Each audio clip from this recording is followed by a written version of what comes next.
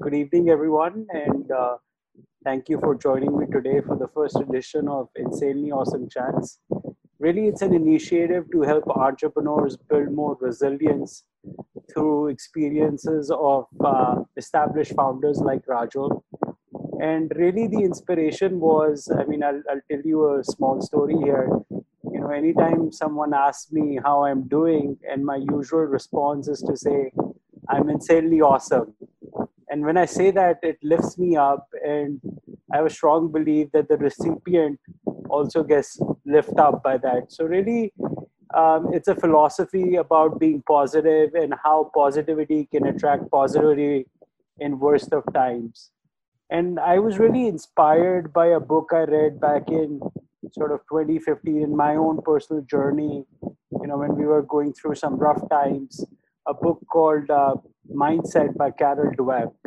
And it focused a lot about how, you need to have a growth mindset, especially in such times, in challenging times. So, as entrepreneurs, we all go through peaks and valleys, and it's the resilience to go through the current set of times that enables you to come out on the other side as victorious. So, to kickstart today, I'm delighted and lucky to have my close friend Rajul Garg, who's the founder and MD of Leo Capital. He's also my go-to guy when I have tough questions that I want to answer. So just a bit about Rajul. He's played a critical role in mentoring founders and shaping the startup ecosystem in India that has boomed and become the epicenter of every business discussion in the last 10 years. However, very few people know that Rajul was one of the earliest tech entrepreneurs who started his first company after completing his BTech in 1998 from IIT Delhi. So Pine Labs, which a lot of you must be familiar with, is a billion-dollar company. Today is a market leader and visible at every retail outlet used for paying through your debit and credit cards. His second venture, which was another billion-dollar company, Global Logic, is a prominent name in the IT product outsourcing space. And he started that company in 2000. So Raju built the operation ground up in India and then expanded through global acquisitions until 2008.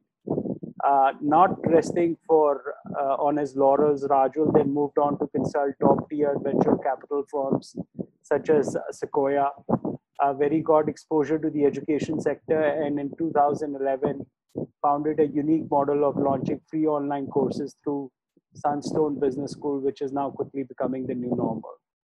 So before we start, I wanted to lay out a few house rules. So we would be recording the session and we'll share this with you all afterwards. The plan is to talk about for 30 to 40 minutes and then reserve 20 minutes for audience Q&A. So if you have questions, I encourage you to please ask the questions in the Q&A and not in the chat box. We'll try to pick up the questions as we go along as well. All right, so Rajul, over to you. Tell us something that I didn't cover, and something that your closest friends or colleagues would know about your background. Bhanu, so first of all, thank you so much for inviting me on this series as the first guest, I should say, and I think pleasure to being with a celebrated entrepreneur like yourself. I think, somebody who sort of built a global business out of India, and I've totally enjoyed our discussions. And I remember very clearly the first time I asked you a few months back, how are you? And you said, insanely awesome. And it stayed with me instantly. Like you said, it creates positivity for yourself, and it created positivity for me. And I remember telling many people that, I met this friend and he told this to me, and it has stayed with me. So I think what a great sort of way to respond, and what a great way to be, which is basically, continuing to stay positive, especially in the times that we are in, where something or the other is always growing up in the world, right? I think so. So just a fantastic philosophy, I would say. There's so many things. Coming to a specific question, I think, Bhanu, I think, as you know, there's so many near-death experiences which kind of, never really come out, because when you look at history, you always look at the wins and you look at, okay, Pine Labs became so big and GlobalLogic became so big. So I would say I have been at least very close to three near-death experiences in business. I mean, that people don't know much about. But I think the biggest one was 9/11. So I was actually here in DC, right next to the Pentagon, on 9/11, and we were having an internal meeting in GlobalLogic, discussing business strategy at 8:30 a.m. and the planes hit at around 9 a.m. And nobody believed it. People said, what, you must be kidding or something. And it was just a crazy experience. And I was right in the middle of it. And believe it or not, the next day, 9/12, I went to New York. The trains were still running because my brother lives there. So I think that's one thing I know, which was a surreal experience for us, both as a business and personally, for the next few months.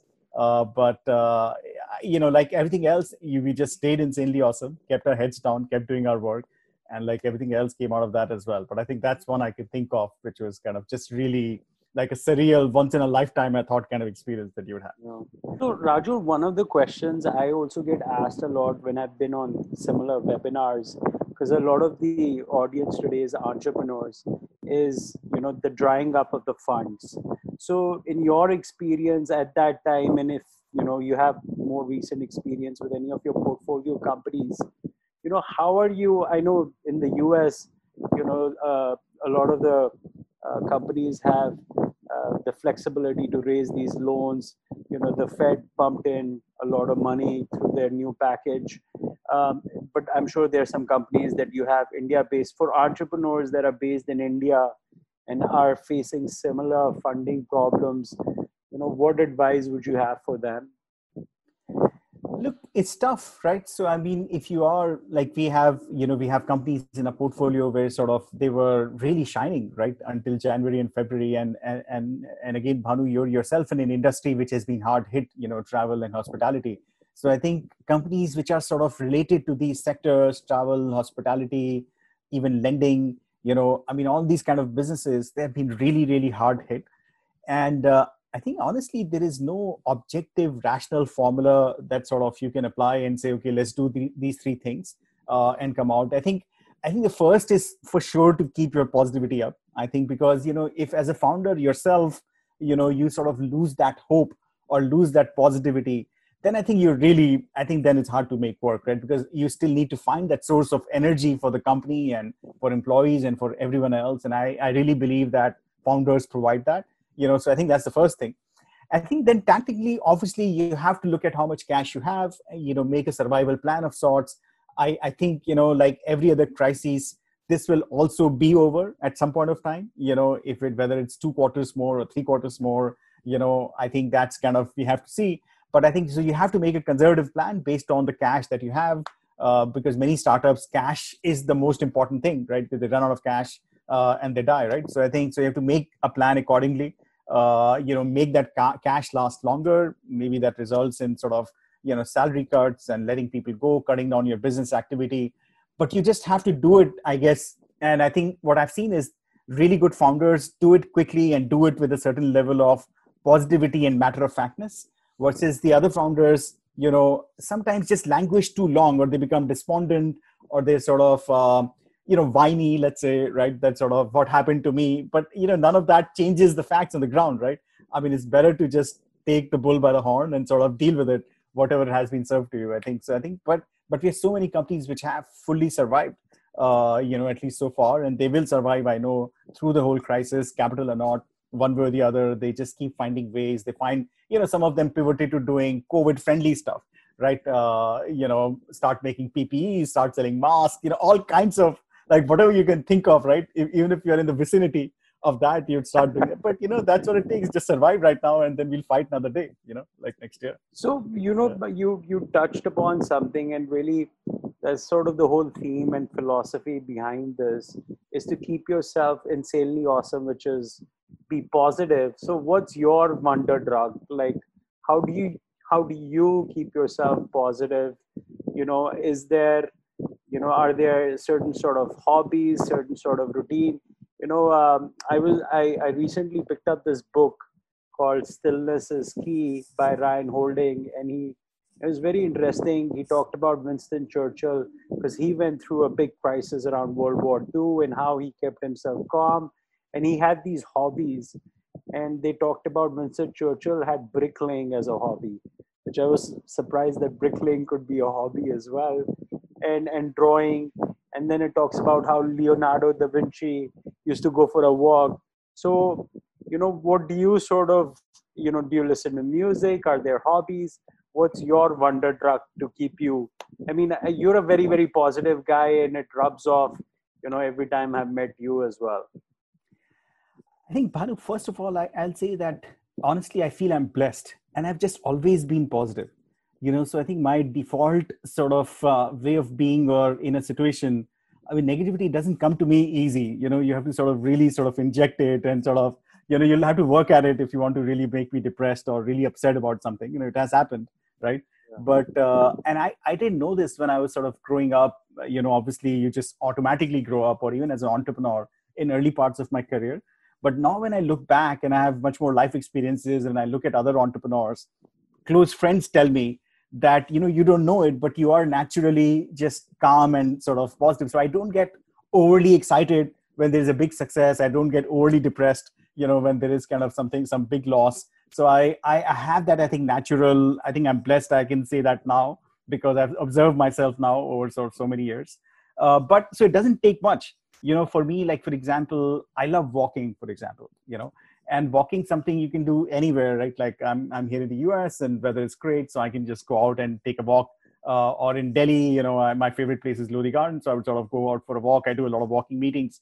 That's all normally actually takes. I mean, it's never a Herculean effort with me, because I am naturally sort of like that. That's my natural state of being. And it happens very quickly, but I have picked up other hobbies which are creatively satisfying. Like when I came to the US, I started cooking a lot more, and I really took to it because it's just a creative process. And I think it's been very satisfying to me. I think, and that's another thing that always sort of cheers me up if it comes out right. So I think those things, music, of course, and other stuff. But like I think I remember Naval tweeting once, Naval Ravikant, and he said that you retire when you find the work that you love. And I just love my work so much, that I just feel that, I'm just so privileged, right? I'm sort of working with fantastic entrepreneurs, right? They're giving me sort of the juice of their learning of many years in half an hour, right? Preparing it just to me. I get an ability to participate in their success. So I'm just so privileged work-wise that just superimposes like every other thing, like when there are sort of small things here and there. It's just a really fantastic place to be. One of the things I notice is that a lot of people notice your success. Somebody like yourself, they will see, oh, Rajul is, serial entrepreneur, built billion-dollar companies. But, what they don't realize is the effort and, these break moments that I'm sure that you must have gone in building each of these fantastic organizations. So talk about, one moment in your career where you were building something and you were like, man, I'm ready to give up. And, what caused that break moment, and how did you, pick yourself up and get back? Yeah. So, and this again, that overnight success takes 15 years, right? I think it's just overnight success is just built brick by brick over 15, 20 years is what we've consistently seen, across businesses. Look, I think I'll talk about a time when, this is after Pine Labs, after Global. See, when I did Pine Labs and even Global Logic, I was 22, 23, right out of college, and, very naive, honestly, like I just walked into stuff, didn't think too much. And one thing led to another. If it was successful, that was great. If it was not so successful, I was so young that I said, it's fine, we'll sort of figure it out next year. But when all this happened, and then after I was a consultant to Sequoia for a while, and then when I started the educational company, this was, I think, 2012, 13, at this time, I had a lot more sort of expectation from myself, right? I thought, now I know, right? I've run businesses, I've made some money. I have a lot more knowledge about how these things should be done. And I think the first couple of years, we just had a terrible time. When we launched the product, they were just a complete disaster. We just saw no success. And it was just a very humbling experience, because again, it was not as humbling when sort of we had challenges in Pine Labs and Global Logic. because my own expectation from myself was low. But this was just like, eating humble pie, that, here you are sort of, you're like $2 billion businesses and you're doing a new business, and the market is just not receiving it. So that was tough, to sort of tell to yourself. It is a great lesson that, none of us really know. It's like, even if you're Sachin Tendulkar, every time you go out to bat, it's a new innings, right? And sometimes you get out on zero, and sometimes, you make a century. It's just the way it is. You have to approach every new innings with that same level of caution and learning and humility, every time you get onto the pitch. So I think that's been my big learning from that episode, and that has stayed with me. We eventually did make it work, and now actually that whole sort of concept is quite successful. But it was a really, really sort of tough, and mainly because of the arrogance that seeps in, that we know, right? That I know how it's going to be work, versus that learning, seeking attribute that let's figure it out, which I think is absolutely key again to the positivity, I think. No, well said, Rajul. I think, humility is a core value we practice at RateGain, is a core value I practice. I think it's important, as I was talking about growth mindset, once you feel like you know it all, that's sort of your end of your being. So I think it's important to continue to keep that growth mindset. So let me ask you, I think uh, our audience here, again, a lot of them are entrepreneurs. What do you want to tell them as three hacks that they can implement, in today's times to, tide through this crisis? It's hard to pick three, I think, Bhanu, but let me give it a try. But I think the first one is definitely an ability to just keep going, I think, which is the whole topic of building resilience, right? I think, it's an old cliche that sort of, if you can just keep going, you'll figure it out. But it is true. And I now have seen it in so many cases that I think it's undeniably true. So if you can hang in there, like, it's like if you play poker, right? I mean, if you get off from the table, then you're done, right? But till you're sitting on the table, even with, few chips, you have a chance, right? And you can sort of get a good hand. Macro environment changes, something else changes, right? So your sort of lady luck does come your way, right? If you hang in there long enough, right, you will find a window of opportunity that sort of you can maximize your sort of business or your gains. So I think just being ready to hang in there, for a longer period of time, whether it's financially, emotionally, I think that is an absolute key in my head, and that's the way to be. I think you may one fine day decide that you've had enough, and you may stop it, right? But until that point comes, I think your mental state should be that I'm in it for a very long time, and I'm going to make it work. I think that resilience, I think, is probably the number one. I think in the modern environment, I would put agility as number two.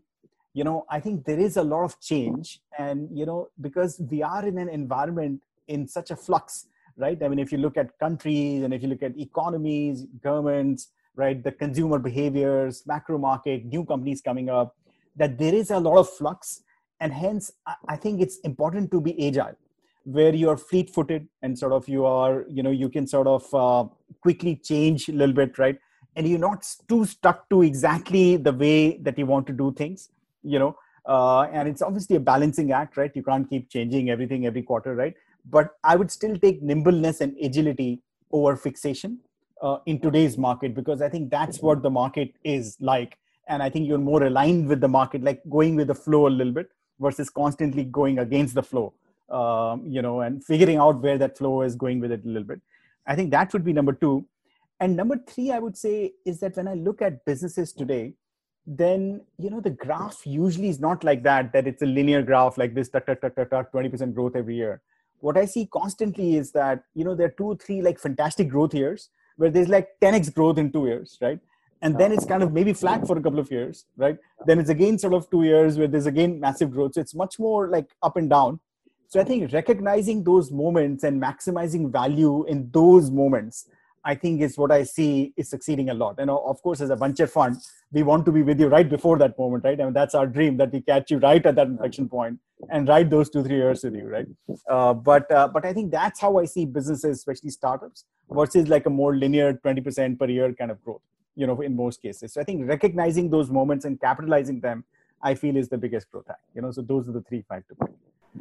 You talked about, I'm talking about how can you spruce up your elevator pitch? I think one of the things here you're saying is, very, very clear and compelling value proposition that you can explain very easily and quickly. What else can you do to your elevator pitch? Yeah. So I think, look, if I take a step back, then there are three things, right, that sort of any investor looks at and we look at too, right? So one is the space itself, right? So, I mean, that's a tough one, right? That can you build a large business in this space in the next few years, right?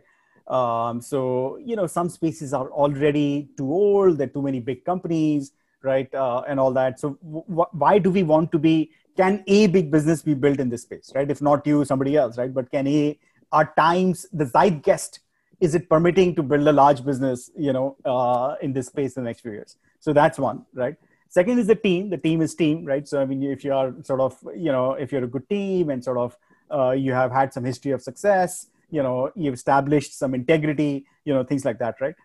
And the third, I think, which is very important, which Sachin's case I give, is I would say we call it traction, but it's really that specificity of 0 to 1. Like a 0 to 1 problem is very different from like a 1 to 10 problem. So you can't be generic anymore. Like you can't say that, look, I'm in the healthcare space. Healthcare is a $20 billion space. I'm in the edtech space. Edtech is, everybody in India, share of wallet is 3%, right? So what, right? I mean, it's fine, right? The space is fine, right? But what is your 0 to 1 specific, right? In the next, let's say 6 to 9 months, that will make you succeed, right? I think that is where a lot clear of milestones established. Milestones or clarity of sort of why this 0 to 1 strategy will work, right? And which is the biggest risk we are taking as early stage investors, right? Because even if, let's say, your space is fine, your team is fine, but your 0 to 1 doesn't work, then it would have been not a good investment for us, right? Because you're using our money for this 9 to 12 months, right, to get from 0 to 1. So I think more clarity and sort of a very specific approach of what you will do, I think, is very important to us. Particularly, I'm hoping a lot of the audience will find this useful. It really got me an opportunity also to get up close and personal with you. So really appreciate, you taking the time out. So thanks. And you're an insanely awesome guy. And I hope you'll continue to create, many multi-baggers in the future ahead. Thank you, Bhalu. Great pleasure to be here. And likewise, I think love the whole term and love the philosophy and a huge fan. Great. Awesome. Thanks, Rajul. Thank you, everybody.